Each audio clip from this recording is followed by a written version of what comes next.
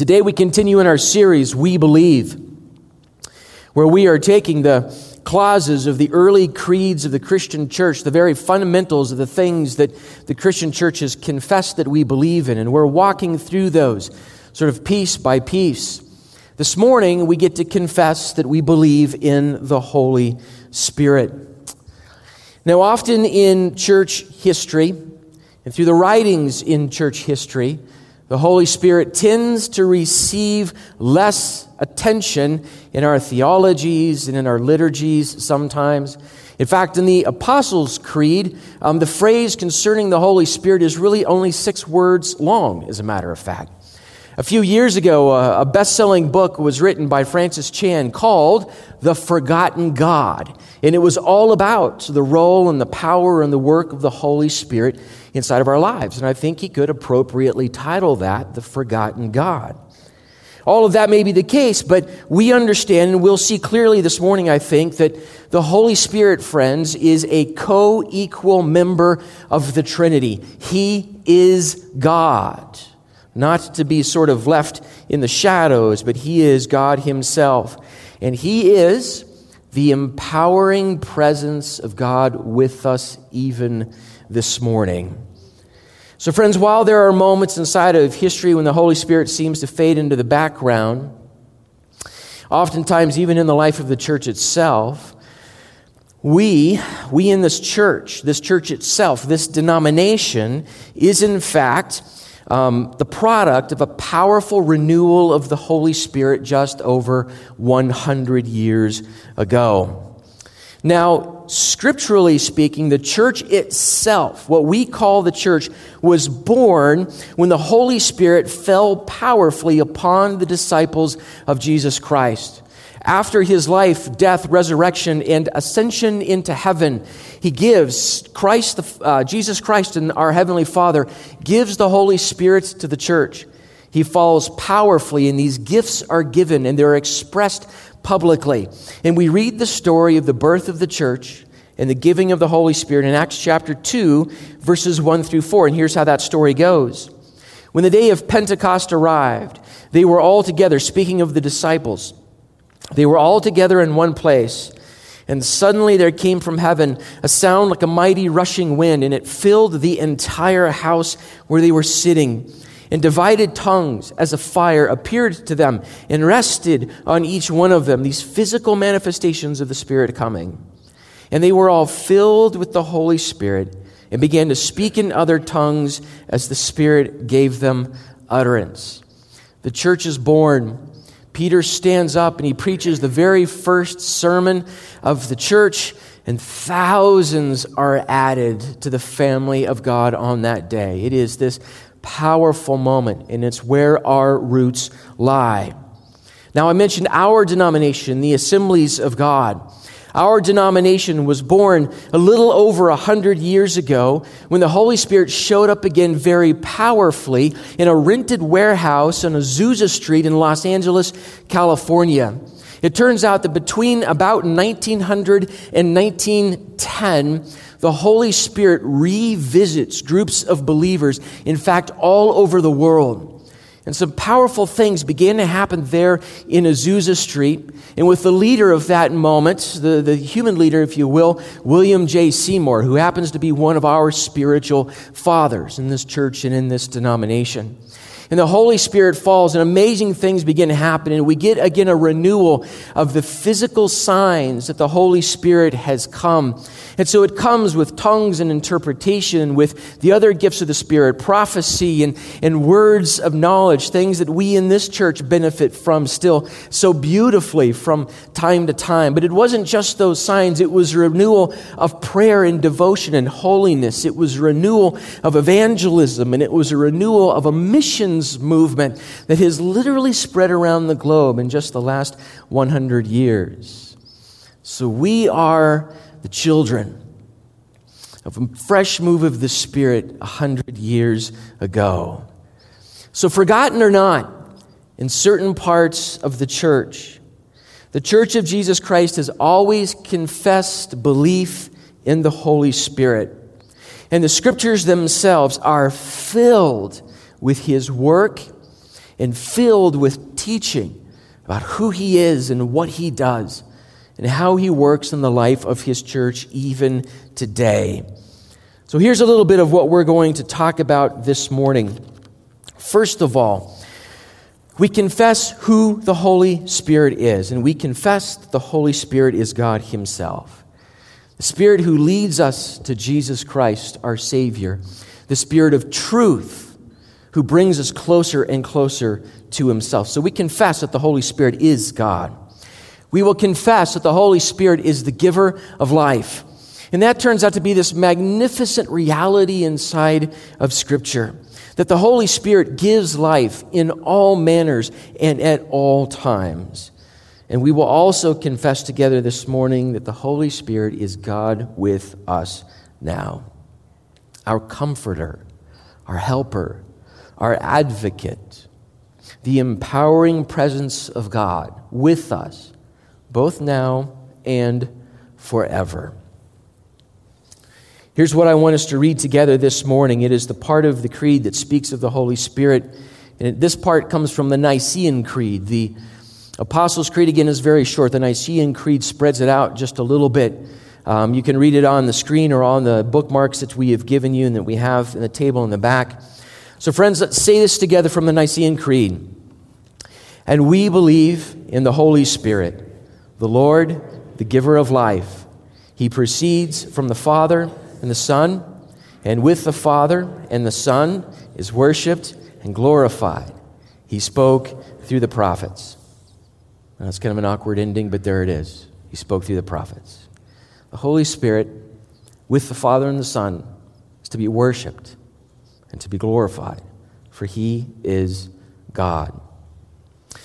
In John chapter 14, we have a long teaching, a dialogue between Jesus and His disciples when He is right up against the moments of the cross and the resurrection and then eventually His ascension. But in these chapters, John 14, 15, 16, and 17, we get Jesus revealing and teaching a lot of things to His disciples. And two of the large chunks of those chapters contain Jesus' teaching about the gift of the Holy Spirit that He and the Father will give. So I want us to read some pieces of this. In John chapter 14, we're going to read in verse 15. If you love me, you will keep my commandments. And I will ask the Father, and He will give you another helper to be with you forever. Even the Spirit of truth, whom the world cannot receive, because it neither sees Him nor knows Him. You know Him, for He dwells with you and will be in you. I will not leave you as orphans. I will come to you. Yet a little while, and the world will see me no more, but you will see me, because I live, you also will live. In that day you will know that I am in the Father, and you in me, and I in you. Whoever has my commandments and keeps them, he it is who loves me. And he who loves me will be loved by my Father, and I will love him and manifest myself to him. Skip down to verse 25, two more verses. These things I have spoken to you while I am with you, but the Helper, the Holy Spirit, whom the Father will send in my name, He will teach you all things and bring to your remembrance all that I have said to you. Jesus promises His disciples, I will not leave you as orphans. You will see me again. But in the meantime, my Father will give you the gift of the Spirit of God Himself, and He will be God with you. And this is what it will be like, and this is how He will teach you, and this is how He will lead you. This is beautiful. I will not leave you as orphans. Part of the power and majesty and the beauty, and part of the amazement of the incarnation of Jesus Christ, what we celebrate on Christmas Day, is that God Himself is born in human flesh. The incarnation of Jesus. We spoke it together this morning in the passage that we read during worship. He will be called Emmanuel, which means God with us. And so in physical form, flesh and blood, there is Jesus being raised by his family. And they know a physical flesh and blood child who is also God. And then as he walks with his disciples, they know a physical flesh and blood Jesus who also happens to be God. But here in this passage of Scripture, Jesus is coming up against the crucifixion, the resurrection, and his ascension. So he's preparing his disciples. There's going to come a point pretty soon when I physically will not be with you. So what then is going to happen to the disciples? What then is expected of them? What will be given them in the place of the presence of Jesus Christ? So what happens to them? So we're told in Scripture, and we confess it in the Creed, that Jesus and God the Father will send us the third member of the Trinity, the Holy Spirit, who is now God among us. In every believer's life, in every believing home, in every believing church, the Holy Spirit now is God among us. As Jesus ascends into heaven, he has handed off to the disciples the work of becoming witnesses to the rest of the world of the kingdom of God. But guys, this is amazing. They literally are not left up to their own power. But what can we do? What resources do we have? Who do we know? How can we network? How can we make this happen? It's not left to that kind of human power. The Holy Spirit descends upon them, and that's the power that now moves the church forward. We are not left to our own devices and our own power. We're not left as orphans, but we're given the Holy Spirit. Jesus calls the Holy Spirit our helper. In this version, it's helper. In other versions that you may have in your laps, it's comforter or it's advocate. That particular word, it's a beautiful word. It can be used to speak of a legal advocate, someone who walks alongside you in court and pleads your case for you and helps to provide for or prove your innocence. And so you have a legal advocate before our Heavenly Father. But this word can also mean, in Jesus' day, it can be used to describe the person who shows up at your door with a casserole when someone has died. Someone who walks in your house and mourns with you and grieves with you and helps you through difficult times. The Holy Spirit's our comforter, our helper, our advocate. So guys, we need to understand some things about the Spirit of God. The Holy Spirit is not a passive entity. Oftentimes, and I think sometimes it's the language. So the old King James language is He is the Holy Ghost. And we use more often the phrase the Holy Spirit. And I think sometimes even just the language puts in our heads this sense of some sort of ephemeral thing, sort of floating out there somewhere. We can't really grab hold of it or feel it or know it or why, and we call it it. But the Holy Spirit, He is not passive. He is active, and He is powerful, and He is at work. The Holy Spirit is powerfully at work in the lives of God's people to build the church of Jesus Christ and to bear witness to the gospel itself. He is our helper. The Holy Spirit, Jesus says, is the Spirit of truth. This is radically important when we understand how the Spirit works and how the Spirit speaks. When the Spirit is at work, Jesus tells us we are being drawn to Jesus Christ. This is how the Holy Spirit works. Christ Himself tells us this again in John chapter 14, verse 26. But the Helper, the Holy Spirit, whom the Father will send in my name, He will teach you all things and bring to your remembrance all I have said to you. As happened in our service this morning, the Holy Spirit draws us to the goodness and the promises of Jesus Christ and of God. So when the Spirit is at work, we're learning about Jesus. Understand this as well.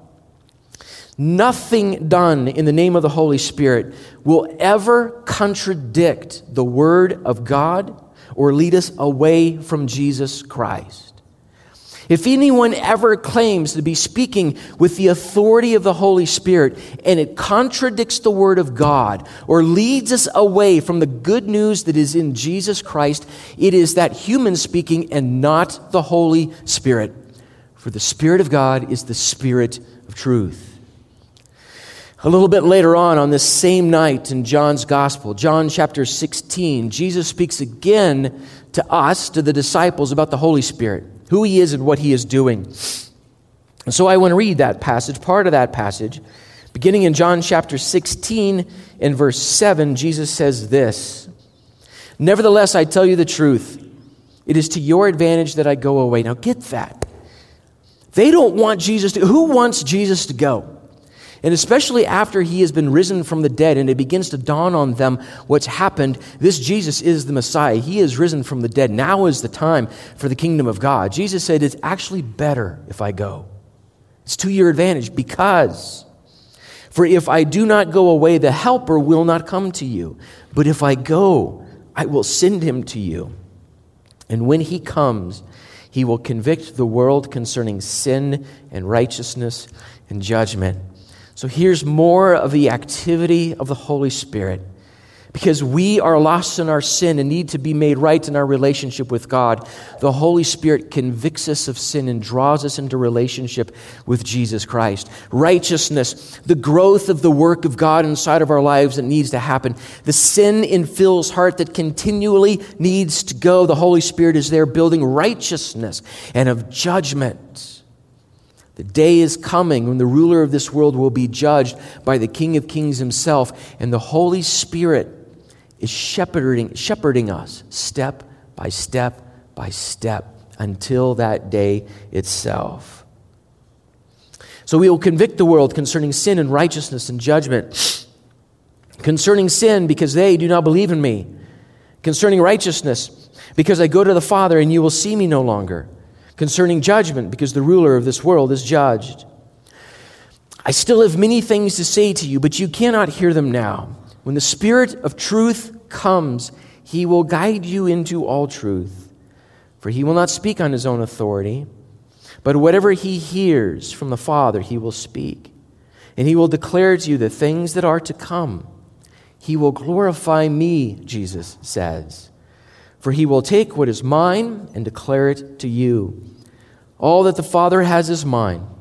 Therefore I said that He will take what is mine and declare it to you. If Pentecostals go wrong in their emphasis on the Holy Spirit, it's often because they begin with the Holy Spirit and they don't get to Jesus. Does that make sense? Because when the Holy Spirit speaks, we're being drawn closer and closer and closer to Jesus Christ. So as we confessed, and as we've read in these two passages of Scripture, the Holy Spirit proceeds from the Father and the Son. Christ says, I will ask the Father, and He will give you the gift of the Holy Spirit, that your helper. Jesus says, I will give you your helper, the Holy Spirit. So we understand clearly, biblically, and we've confessed it in the Creed, that the Holy Spirit is the third member of the Trinity, the triune Godhead. So I want to talk for just a quick minute about the Trinity. In about 30 seconds, I'm going to answer every question you have ever had about the Trinity. You walk out here and you'll be, I wish that were the case. Sometimes the doctrine of the Trinity is a little abstract. It's a little difficult to wrap ourselves around. But that's okay, because when we speak of the Trinity, the triune Godhead, we're speaking of the very nature of God Himself. So, of course, it's beyond everything that Phil can possibly understand. But it is how Scripture reveals God to us. We do not worship three gods. We worship one God in three persons. The way the language works with the early church is that God is one in essence and three in person. It's not three gods, not three manifestations of one God, but one God in essence in three persons. As one modern theologian who deals with this a lot likes to say, they are all God, but they are not each other. So chew on that one for a little while, right? So it's an abstract thought. So it's a little hard for us sometimes to understand. But it's the scriptural testimony about who God is, so we confess it and we believe it. But it turns out that we live in it. It turns out that it is absolutely an essential truth about God in our salvation, in our daily walk with Christ, and in the power of the Holy Spirit, in the plan of the Heavenly Father. We actually live in the reality of the Trinity, the community of the Trinity as Christians. So we say things, for instance, like, by the Holy Spirit, we confess that the Father sent the Son so that whoever believes in him would be saved. It is by the work of the Holy Spirit that I confess and believe that the plan of the Heavenly Father was to send his Son, Jesus Christ, in his life, death, and resurrection, so that whoever puts their trust in him might be saved. We literally live in, as Christians, the truth and the reality of the Trinity. I was thinking through this week how to sort of explain or deal with the doctrine of the Trinity, and then I was reminded of something that happened just this week. I think we're probably all aware of, and many of us maybe even spent some time watching the funeral of President George H.W. Bush, President 41. And he received that state funeral, that memorial service in the National Cathedral with all of the trappings of a state funeral and so forth. He was a World War II Navy pilot. So one of the hymns that was sung at his funeral is the unofficial official hymn of the Navy and the Marine Corps, Eternal Father, Strong to Save. The words to that hymn were written in 1860. It was put to music in 1861. It's something the church has been singing for a very long time, and it's something that a lot of people have been singing for a very long time. And notice this, the very first verse, It's entitled Eternal Father, Strong to Save, because that's the first line of the first verse. And the first verse goes like this: Eternal Father, strong to save, whose arm hath bound the restless wave, who bids the mighty ocean deep its own appointed limits keep. Oh, hear us when we cry to thee for those in peril on the sea. Notice even inside of that verse, some of the first things that we talked about in the Creed.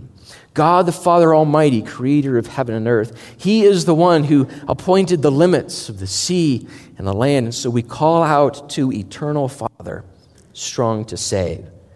That's the first line of verse 1.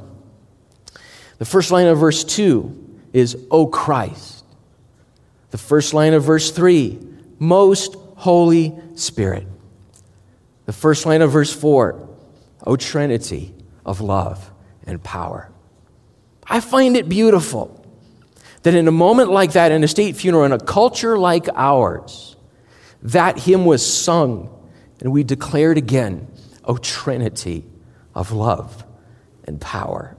Isn't that beautiful? It's still inside of us somewhere to reach out to a great, mighty, triune God when we are thinking of death and eternity. So the Holy Spirit proceeds from the Father and the Son. The Creed also calls him the Lord, the giver of life, the giver of life. This is an incredible thing about the activity of the Holy Spirit. And if you're inclined to sort of track some things down, to follow some thoughts through Scripture, this would be a fruitful thought to trace through the rest of Scripture. As you guys may know, the notes that we give you that are in those racks just outside the front doors often have the notes and a bunch of Scripture for further study. And those Scriptures will dovetail with the things that we've read together, and that will also sort of lead you down some other paths to spend some time with. We've got some Scriptures in there about that as well. But this is an incredible thing about the activity of the Holy Spirit, that He is the giver of life, both in creation as well as in the human heart. So it turns out that at the very beginning of things, the Holy Spirit is present. He is present at creation to bring order out of chaos and to bring light into the darkness. First two verses of the Bible, Genesis chapter 1, verses 1 and 2. In the beginning, God created the heavens and the earth. The earth was without form and void, and darkness was over the face of the deep. The Spirit of God was hovering over the face of the waters. That then becomes our perspective. That becomes our touchstone, as then God creates and creates and creates. And out of what was formless and void and out of what was darkness comes order and light and life. And there's the Spirit of God hovering over the deep as God creates all that we see and all that we know. So that's beautiful. And then when we come to the stories that we think most about this time of year as we prepare for Christmas and sort of walk our way through Advent, when it comes to the stories about the announcement of the birth of Jesus Christ, Scripture uses the same imagery to speak of the role of the Holy Spirit and the birth of Jesus Christ. So when the angel Gabriel brings God's message to Mary, here's part of what the angel says to Mary about what is going to happen. Luke chapter 1, verse 35. And the angel answered her, "The Holy Spirit will come upon you, and the power of the Most High will overshadow you. Therefore the child to be born will be called Holy, the Son of God." There's the Holy Spirit, the giver of life. The one who, if you will, brokers the transaction. And Christ is born into this world as he overshadows Mary. The Holy Spirit is the giver of life. And the Holy Spirit, friends, continues in this role. The Holy Spirit is our source for new life in Jesus Christ in the kingdom of God. The source of power for our salvation. It happens because the Holy Spirit draws us to God. He is the source of our life in Jesus Christ. Paul writes this to the pastor Titus in Titus chapter 3. Now notice as we read these couple of verses, notice the Trinitarian formula. Notice how Paul talks about the role of God the Father, the role of God the Son, and the role of God the Holy Spirit in our salvation. Titus 3 verse 4. But when the goodness and loving kindness of God our Savior appeared, he saved us not because of works done by us in righteousness, but according to his own mercy, by the washing of regeneration and the renewal by the Holy Spirit, whom he poured out on us richly through Jesus Christ our Savior, so that being justified by his grace, we might become heirs according to the hope of eternal life. It's the plan of God the Father.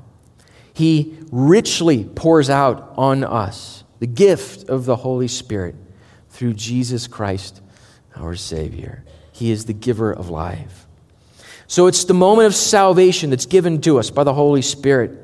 And then in addition to that, the Holy Spirit is with us for a new life in Jesus Christ, the kind of life that we walk day by day by day. And he becomes then our power for witness as well. So it's not just kind of one moment we get saved and then we hit cruise control and off we go until we die or Jesus comes again. The Holy Spirit is always at work in us. And there's work for us to do, things for us to pay attention to. One of the most powerful chapters in all of Scripture about the Holy Spirit is Romans chapter 8.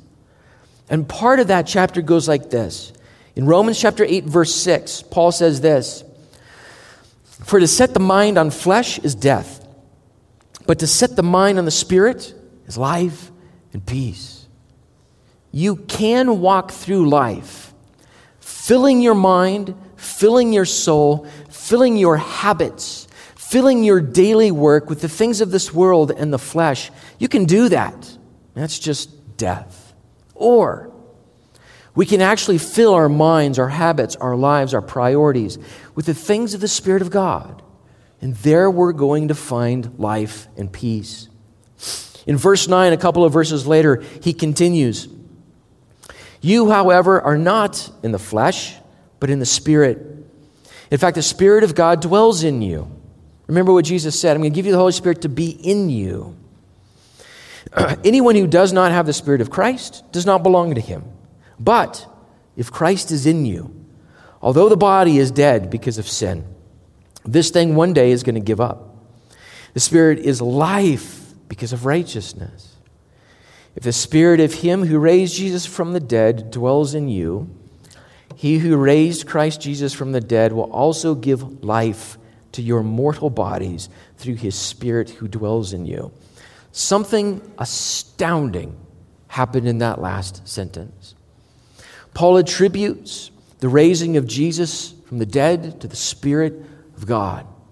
And then Paul says, that same Spirit dwells in you.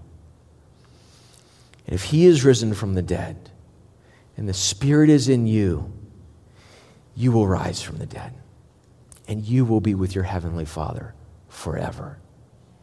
The Holy Spirit, the giver of life. Isn't that incredible? So God has made new life possible. The presence and the power of his Holy Spirit accessible to us. He is accessible to us for this brand new life. Just before Jesus ascends into heaven, he tells his disciples in Acts chapter 1, verse 8, he says, but you will receive power when the Holy Spirit has come on you. And you will be my witnesses everywhere you go. Jerusalem, Judea, Samaria, and even to the ends of the earth. So Jesus tells his disciples, the Holy Spirit will be with you everywhere you go, even to the ends of the earth, as you are my witnesses. Jesus told us in John chapter 14, it was verse 16. He says, I'm going to give you the Holy Spirit, your helper, to be with you forever. This thought stopped me this week, that the Holy Spirit will be with every child of God forever. God will never leave you. God will never forsake you. You will never be away from his presence and from his power, because he has sealed you with the Holy Spirit. And that's the language that Scripture uses. That as a child of God, we've been given the Spirit of God to live in us as a guarantee, as a seal of his seal that no one can break or overrule or overwhelm. And it means we are children of God from now forever because of the Holy Spirit. You put your faith in Jesus Christ, and you are given the Holy Spirit to live in you and to begin building in you in the kingdom of God. No matter what happens to any of us in this life, you belong to God. You are his child, and you will dwell with him in his presence forever. I will give you the help of the Holy Spirit, and he will be with you forever. As I was sort of rolling through this thought this week, I thought, well, I'm gonna look at something. I'm gonna kind of see how this fleshes out. We took a look at the very beginning of the story in Scripture, Genesis chapter 1, verses 1 and 2, and there's the Holy Spirit hovering over the waters, the giver of life, bringing light into darkness. Well, I thought, well, let's walk to the end of the story, the book of Revelation, as that book sort of reveals to us how God will unfold the end of human history as we know it and the beginning of his eternal and perfect and glorious kingdom. Well, how does the story work there? Right at the very beginning of the book, the scene opens and John the disciple is by himself in exile on the island of Patmos. He's been too cantankerous. He won't stop preaching about Jesus Christ, and people won't stop joining the church. So we have to get rid of this John. So we throw him, all by himself on the island of Patmos. In Revelation chapter 1, verse 10, he says, and I was in the Spirit on the Lord's day. The idea initially is this, that here I am on a day of worship, and I'm by myself, but I am in the Spirit. I'm in the presence of the Spirit of God here on the Lord's day. And as John says that in his book, the next thing that happens is literally the heavens crack open. And the rest of the book is revealed to the eyes of John the disciple. 3 more times inside of that book, John says, and I was in the Spirit when. So I was carried over here to see this. I was shown this, and it was in the Spirit. So he is, even as he watches these things unfold, he is still being shepherded, being stewarded, being taken care of by the Holy Spirit. And then this fascinating moment, at the end of the book, Revelation chapter 22, we have an appeal. John sort of repeats, he speaks an appeal to anyone who will hear, to anyone who reads the book, to anyone who hears the voice of a Christian, to come and be a part of the family of God. And here's how the appeal goes. In Revelation 22, verse 17, the Spirit and the bride say, "Come." And let anyone who hears say, "Come." And let the one who is thirsty come. And let the one who desires to take water of life without price. It's free. The Spirit of God and the bride of Christ, His church, His people, even at the end of all things, here they are together, calling to everyone else, "Come and drink from the water of life. I will give you the Holy Spirit, and He will be with you forever." The Creed says that the Holy Spirit spoke through the prophets. The church has always affirmed, we've always understood that God's prophets, God's word, Scripture itself, was spoken by, was shepherded by the inspiration of the Holy Spirit. The Apostle Peter actually puts it this way: "For no prophecy was ever produced by the will of man, but men spoke from God as they were carried along by the Holy Spirit." So what we have here is a trustworthy, divinely inspired representation of the mind of God, the will of God, the character of God, the work of God. Because none of this was created by any man or woman. This was all shepherded by the Holy Spirit. So the Holy Spirit does that, so that we have this divinely inspired thing we call the Bible, the Word of God. And nothing ever adds to or takes away from God's Word. But we also understand clearly that this Holy Spirit is with us and still speaks and still empowers His people. So as the Holy Spirit speaks today, we're not talking in terms of the Holy Spirit adding to or subtracting from God's Word. That's not what we're talking about. We're talking about the Word of God being spoken to us in our moment as the Spirit moves. We go back to that first passage of Scripture that we read in Acts chapter 2.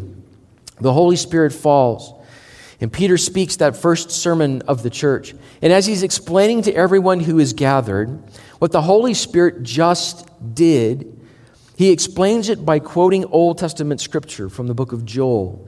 And here's part of what he says. In Acts chapter 2, verse 17, he says this: "And in the last days it shall be, God declares, that I will pour out my Spirit on all flesh, and your sons and your daughters shall prophesy, and your young men shall see visions, and your old men shall dream dreams." And then he says later in verse 21, "It shall come to pass that everyone who calls on the name of the Lord shall be saved." This is the work of the Holy Spirit. God who is among us now. We are, not just because of our denomination, not just because of our heritage in the last 100 years. We are because we are children of God. We are people of the Spirit. We have been given life by the Spirit of God. He draws us to Himself. He gives us the life and the breath that we need to confess and to live that Jesus Christ is Lord. We live life today in the presence and the power of the Holy Spirit. He continues to speak to His people. He opens our hearts and minds to the truth of God Himself. He is the Spirit of truth, and He will guide us into everything Jesus has said. He gives gifts to the church. Part of what's hard about doing a sort of 6-week series on We Believe, on the creeds, is that 6-week series could easily be a 6-month-long series. But the Holy Spirit gives gifts. Read Romans chapter 12, read 1 Corinthians chapter 12, 13, and 14, and read about the kinds of gifts that the Spirit gives for the building up and the edification of the body, in which get exercised here in such beautiful ways. This is the Holy Spirit building up the body, speaking to you and to me. He gives the gifts. that superintend the church, that build the church, and that shepherd us to our face-to-face meeting with Jesus Christ. So the Holy Spirit is shepherding each and every one of us as children of God into eternity itself. He is with us today, and He calls us to come to Christ. He calls us to draw near to Him, to be forgiven, healed, and transformed by His glorious power. And He will carry us into the eternal presence of God our Father and our Savior, Jesus Christ. Let's pray.